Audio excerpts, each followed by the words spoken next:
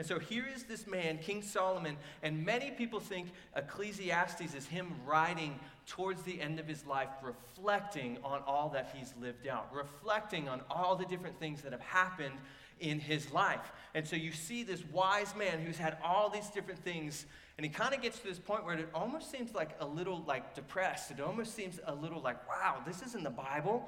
But it's important when we look at this book that we don't cherry pick a verse here or pick out a verse there and say, oh, I love this verse, I like that verse.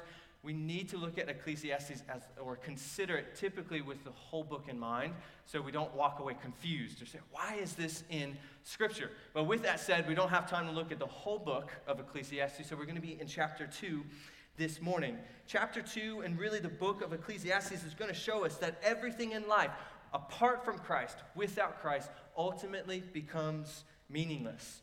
And we're going to see in chapter 2 a man that had everything a person could ever desire. And as he has all this stuff, he's amassed this just empire of stuff. He gets to this point where he says, it's all meaningless. He feels dissatisfied, not content. This is a new year, which is a new time for new ambitions, new goals that we're going to tackle, things we're going to change about ourselves. Maybe you're saying, man, I want to grow my business or buy a new house, find love this year, or trade my car so I can get the latest brand new car. Whatever you're setting out to do in this new year, this is my main idea for the morning. That there's nothing you can do in 2023 to find satisfaction or fulfillment without Jesus Christ. If you, as a Christian, non-Christian, wherever you are, if you want to find satisfaction this year, it will only be through a relationship with Jesus. It'll only be through daily dying to yourself and seeking Jesus. And so we're going to be in chapter 2. And I will say this, I'm preaching from the NLT this morning. Not my favorite translation in the world. I prefer like ESV, CSB, NASB, all over this. But it just translates this passage really well. So it saves us a little bit of time for some groundwork. So please bear with me this morning. But before we dive in, let's pray and ask the Spirit to speak to us. Dear Lord, would you move in mighty ways through your word? Would your Spirit speak to us? Would your Spirit challenge us? Would your Spirit excite us for what this new year could be? As we look at a challenging passage from King Solomon and from your Holy Spirit, would you just comfort us? Would you encourage us? And would you speak to us? Pray all this in your name. Amen. I will read from the first 11 verses to start us out. This is King Solomon. He says this, I said to myself, come on, let's try pleasure. Let's look for the good things in life. But I found that this too was meaningless. So I said, laughter is silly. What good does it do to seek pleasure? After much thought, I decided to cheer myself with wine. And while still seeking wisdom, I clutched at foolishness. In this way, I tried to experience the only happiness most people find during their brief life in this world. I also tried to find meaning by building huge homes for myself and planting beautiful vineyards. I made gardens and parks and filled them with all kinds of trees. I built reservoirs to collect water to irrigate my many flourishing groves. I bought slaves, both men and women, and other people were born into my household. I also owned large herds and flocks, more than any of the kings who had lived in Jerusalem before me. I collected great sums of silver and gold, the treasure of many kings and provinces. I hired wonderful singers, both men and women, and had many beautiful concubines. I had everything a man could desire, so I became greater than all who had lived in Jerusalem before me, and my wisdom never failed me. Verse 10 says, anything I wanted, I would take. I denied myself no pleasure. I found great pleasure in hard work, a reward for all my labors, but as I looked at everything I had worked so hard to accomplish, it was all so meaningless. Like chasing the wind. There was nothing really worthwhile anywhere. And so Solomon in chapter 2 is going to show us these different areas that he lived out, that he experienced, that he tried to find satisfaction in, and he's going to show us that none of them worked. And the first area, the first arena that he's going to play around in is pleasure. He pursues pleasure. We live in a pleasure-driven culture. So many decisions that people make today are driven primarily by pleasure. They're making a decision based on what will please me, what will bring me happiness, what will be good for me. Even in the church, even Christians, something could be anti-gospel, not biblical, and a church or a Christian will still make a decision based on how they feel. Well, it feels right, so I'm going to do it. Well, this is pleasing to me. This is what I want to do, so I'm going to live this out. I'm going to do this. And Solomon begins to tell us all the things that he experienced.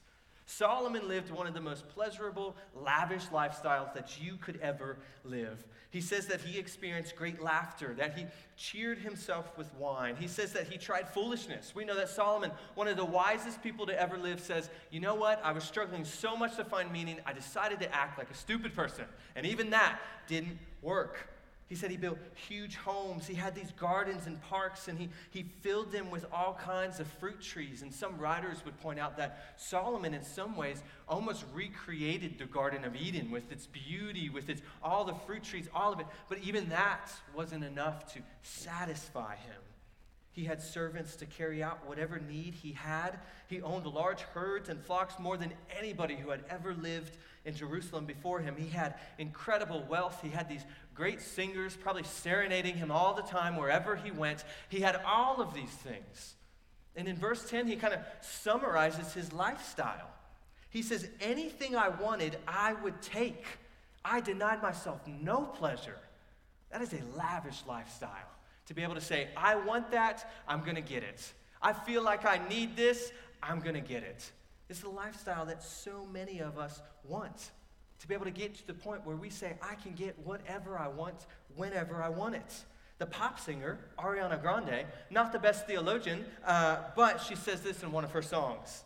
She says, I see it, I like it, I want it, I got it. And that is the mindset of so many people today, Christian and non-Christian. We strive to be able to say, I get whatever I want. That's what we work for. We think about retirement. When people talk about them retiring, what do they talk about? Their plans afterwards. I seldom hear people say, you know what, when I'm going to retire, I'm going to sell all my possessions and go live with the homeless in downtown Raleigh. Never hear that. Oh, you know what, when I retire at 65, or man, I'm retiring early, I'm going to go be a missionary the rest of my days. Oh, no, I'm going to go take a volunteer job at a pregnancy center or a children's home. No, it's about pleasure, right? We talk about, I'm going to go live my days out at the beach, or I'm going to go take those vacations that I couldn't take when I had kids or when I was working. We're driven by pleasure. If we were to ask our kids, honestly, why do you like Christmas so much? Would they say, I love celebrating the birth of our Savior. It's amazing. Or would they say, I love the presents under the tree. We're all, at all these different ages and all these different seasons of life, tempted to be driven by pleasure. Tempted to say, I do what I do to have happiness. But as Solomon, the one who's had it all, reflects on his life, he says, but as I looked at everything I had worked so hard to accomplish, he says it was all so meaningless. It was like chasing the wind. The man who never denied himself anything is telling you and telling me that I had it all. He did it bigger than you or I could ever do it, and said it did not satisfy him, that it ultimately felt meaningless, pointless. Other translations would say it was vanity. It was done in vain. There was no point. It didn't satisfy him. And so as he keeps writing, he moves on to the topic of wisdom. He says, pleasure doesn't work, so what about wisdom? Because Solomon was the wisest guy ever. So verses 12 through 17 say this. He says, so I decided to compare wisdom with foolishness and madness. For who can do this better than I, the king? I thought wisdom is better than foolishness, just as light is better than the darkness. For the wise can see where they're going, but the fool walks in the dark. Yet I saw the wise and the foolish share the same fate. Both will die. So I said to myself, since I will end up the same as the fool, what's the value of all my wisdom? This is also meaningless. For the wise and the foolish both die. The wise will not be remembered any longer than the fool. In the days to come, both will be forgotten. So I came to hate life because everything done under the sun is so troubling. Everything is meaningless, like chasing the wind.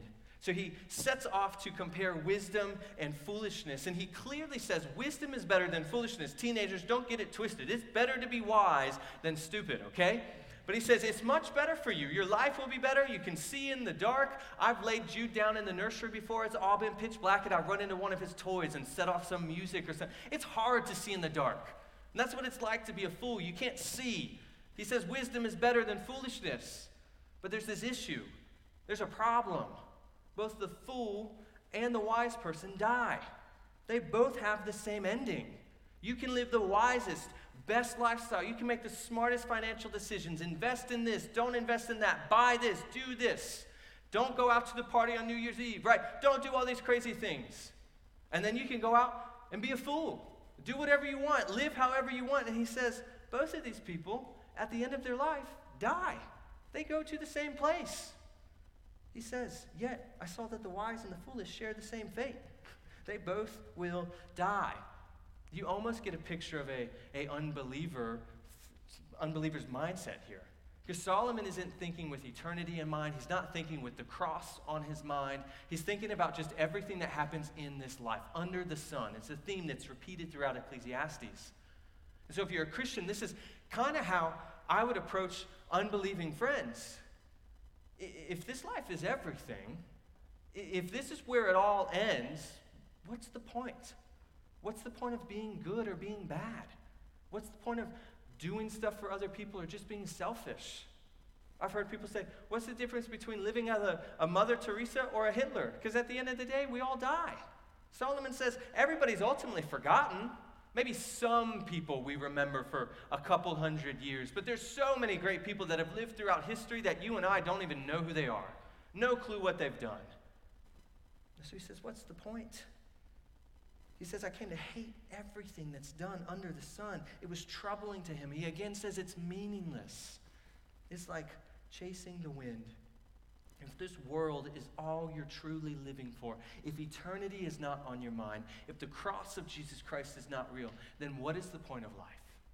Ultimately, truly, this is a sobering thought. It's kind of depressing if you think about it without Christ in your mind. What's the point of life if we all just die? To be here for 75, 80 years, do a little good, do a little bad, be forgotten? So he says, what's the point? The wisest man in the world gets to the end of his life and says, my wisdom did not satisfy me. Then he moves on to the third and last area that he considers in chapter 2. He considers the area of work. Maybe the work, his accomplishments, can satisfy him. This section is especially helpful for those in the room who are tempted to devote themselves solely to their work. Ivan Provan, a writer, says that this section could be labeled the confessions of a workaholic. Some of us are so devoted to our work. We put in long hours. We work on the weekends. We take time away from family to work. We think about how we can take our business to greater heights, how I can move up the ladder at my job, how I can be the best, hardest worker, and we're always thinking about work. Some people work to get impressive toys, to get a nice house, to get all these wonderful things, but they work so much that they never truly get to enjoy those things. And so Solomon is writing about this attitude of work, and he ultimately points out that work, apart from Jesus, if work is your everything, it's ultimately meaningless. We know work is good. Again, teenagers, don't get it twisted. But if work is your everything, again, what's the point? He says in verses 18 through 23, I came to hate all my hard work. Parents, listen to this. This is kind of funny. I came to hate all my hard work here on earth, for I must leave to others everything I have earned. And yet who can tell whether my successors will be wise or foolish? Yet they will control everything I have gained by my skill and hard work under the sun. How meaningless. So I gave up in despair, questioning the value of all my hard work in this world. Some people work wisely with knowledge and skill, then must leave the fruit of their efforts to someone who hasn't worked for it. This too is meaningless, a great tragedy. So what do people get in this life for all their hard work and anxiety? Their days of labor are filled with pain and grief. Even at night, their minds cannot rest. It is all meaningless. Solomon is a man, like I said earlier, who built an empire, who accomplished so much, who outworked you and me. He built the temple for the Lord, this beautiful temple. And then he built a house that was bigger than the temple of the Lord. It took him 13 years to make it. Built this beautiful house. Very accomplished, very wealthy. He worked and gathered so much for him. And so many people today are tempted to find their fulfillment, their satisfaction in what they do, what they contribute. But here Solomon gets to the point where he hates his work. Why is that? Because once he dies, he's leaving everything he's worked for into somebody else's hands. He says, I've done all the work, and now I leave it for somebody else. As I was studying this, one writer said that you never see a hearse pulling a U-Haul. You don't take what you have in this life with you. You leave it with somebody else. What you've treasured in this life, what you treasure, what I treasure, there's no way of guaranteeing the person that you leave it to is going to value it. There's no guarantee that it's going to be their precious baby that they look after and that they love. There's no guarantee that what is so important to you now will be important to somebody else in 50 years. If you think about it this way, what is your treasure right now could be your grandkids' trash one day. They could see that nice car that you have right now and say, oh, Grandma and Grandpa drove that? Or they could walk into your house in 50 years and say, oh, this is where Grandpa lived? This is the house he tells other stories about? Because we're not guaranteed that our treasure will last. The things of this life can be destroyed. And the people that inherit it, they might either misuse it, like the prodigal son who spent all of his inheritance, or they might just not appreciate it. I was thinking of the Egyptian pharaohs and the kings who, when they died, they were buried in their coffin, they were mummified, but they were buried with all of their treasures. And so I began to read some articles about tomb raiders, and this was the first sentence of one article. It said, the tombs of these great kings and nobles of Egypt were built to safeguard the corpse and the possessions of the deceased for eternity. They thought they were taking it with them. And he said, and yet, while many have endured, their bodies have endured for thousands of years, their contents often disappeared relatively quickly. You can't take it with you. And someone else is going to come behind you and steal it, and probably turn it around and sell it. I don't care what happens to it. And so Solomon here is reflecting on all that he has, and he's saying, this empire is meaningless if this is it. If this is all that I have, it's meaningless. This disease of being a workaholic, I think, is common in America, right? So that's part of some of the beauty of America, is that you can come here and you can build wealth and prosperity for yourself. You can build a business. It's the land of opportunity. And so some of us are trying to take advantage of that at all times. Sometimes we forsake our own health, our family, our relationships, our church, all for the pursuit of working.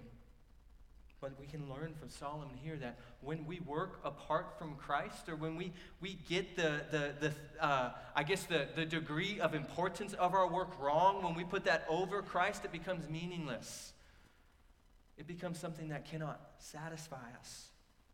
So as we begin to look at this passage, like I said, it can be depressing. So we say, where is Christ? Where's Jesus? And I'll close with this. We're getting done early today, unless Matt sings a bunch afterwards. That's a joke. You can laugh. I'm just messing with him. Where is Christ?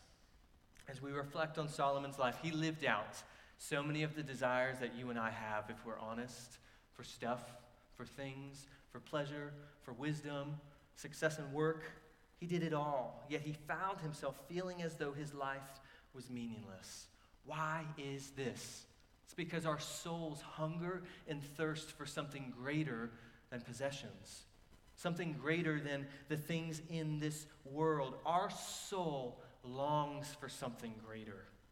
I think the Holy Spirit is showing us in this chapter that the things of this world cannot quench the thirst of your soul. We need something greater than the things that are created in this world. We need the Creator. Our soul longs for Christ.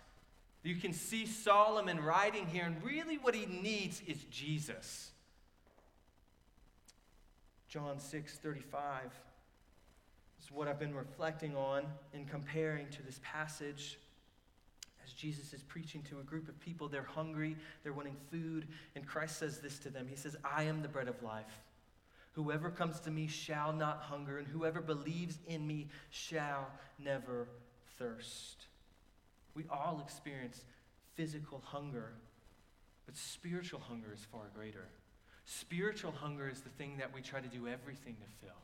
We try to go to pleasure. We try to go to wisdom. We try to go to relationships or work and say, I need to satisfy me.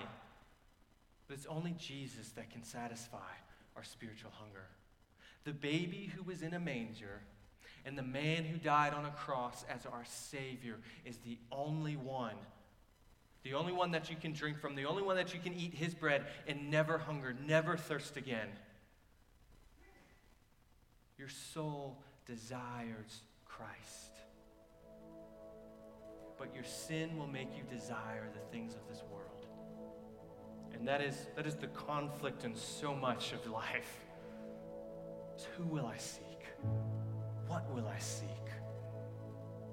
What will this year, 2023, be about for me? Maybe you've gotten to the point in your life where you're saying, what is the point? Why am I here? Maybe you've begun to feel like all that you've done in this life is meaningless. I would say it's probably for two reasons. One, your soul has never truly been satisfied by the salvation that Jesus provides. If you're in here today and feeling stuck, feeling empty, feeling hopeless, I might say it's this: you have never truly experienced Jesus. You've never been saved by him, covered by his blood, had your sins atoned for, and made into a new creation. And because of that, you walk every single day feeling empty. Ecclesiastes chapter 3 says that God has put eternity in all of our hearts. You long for something greater than this world, and you will never be satisfied until Christ fills you, until he saves you, until he sanctifies you through what he's done on the cross. Maybe you're a Christian feeling like life's a little meaningless right now. I would imagine it's because you've put something else in the middle of your universe that isn't Christ. Because just like the earth orbits around the sun, we are meant to orbit around Christ. But when you remove Christ and put something else there, your life begins to fall apart. When you put pleasure there, when you put work, when you put a relationship instead of Jesus, life doesn't work how it should. Human flourishing doesn't happen. It's only when our eyes are focused on Jesus. And I hope you don't hear me saying that this sermon is all about how pleasure is bad, wisdom is dumb, you shouldn't go to work because what's the point? Because that's not what I'm saying. That's not what the Bible says. Pleasure is good. It's a gift from God. Going to the beach, kicking back, feeling the warm breeze, the sun beating down on you, stepping into the water, that's good. That's a gift from God. And when we're focused on Christ, that can be used to pull us closer to Christ. Wisdom is good. It's good to be wise. James says that wisdom comes from above. But if wisdom is your everything, if wisdom is you think it's your ticket out, or it makes you better than other people, what's your wisdom? It's meaningless. Work is good. God has created us to work. When he made Adam and Eve, he put them in the garden to what? To work.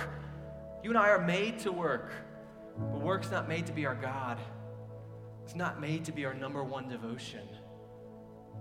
And when work becomes everything that we do, it becomes meaningless. For me, as in ministry, if ministry becomes everything, over my relationship with Christ, over my relationship with my family, what is my ministry? What's the point of it? These are good things that God has given us. They're just not God. And they're just supposed to be lower down on the list of priorities that we have. And so as we look at 2023, all that you want to accomplish, all that you want to do, all that you have on your New Year resolutions or whatever you want to make happen for yourself, just remember, if you're doing it apart from Christ, you might be working for something that's ultimately meaningless. I don't want to get to the end of my life and realize that I wasted it, building an empire but forsaking my God, forsaking my family, forsaking my church. This is not to say these things are bad, but to say Jesus is better. And he's meant to be at the center of your life. So my challenge is this. It's a small challenge. Well, it's not a small challenge. It's a hard one. But it's just this. to remember that Jesus Christ is the only one who is worth your time and devotion this year. Devotion. Work is good, pleasure is good, but don't devote yourself to it. Devote yourself to Christ. You will not flourish in this life unless Jesus is your main priority. You set yourself up for a year of disappointment if your eyes are not fixated on Jesus. You set yourself up for a life of anxiety or stress if life's all about work. You set yourself up for a life of highs and lows if pleasure is everything for you.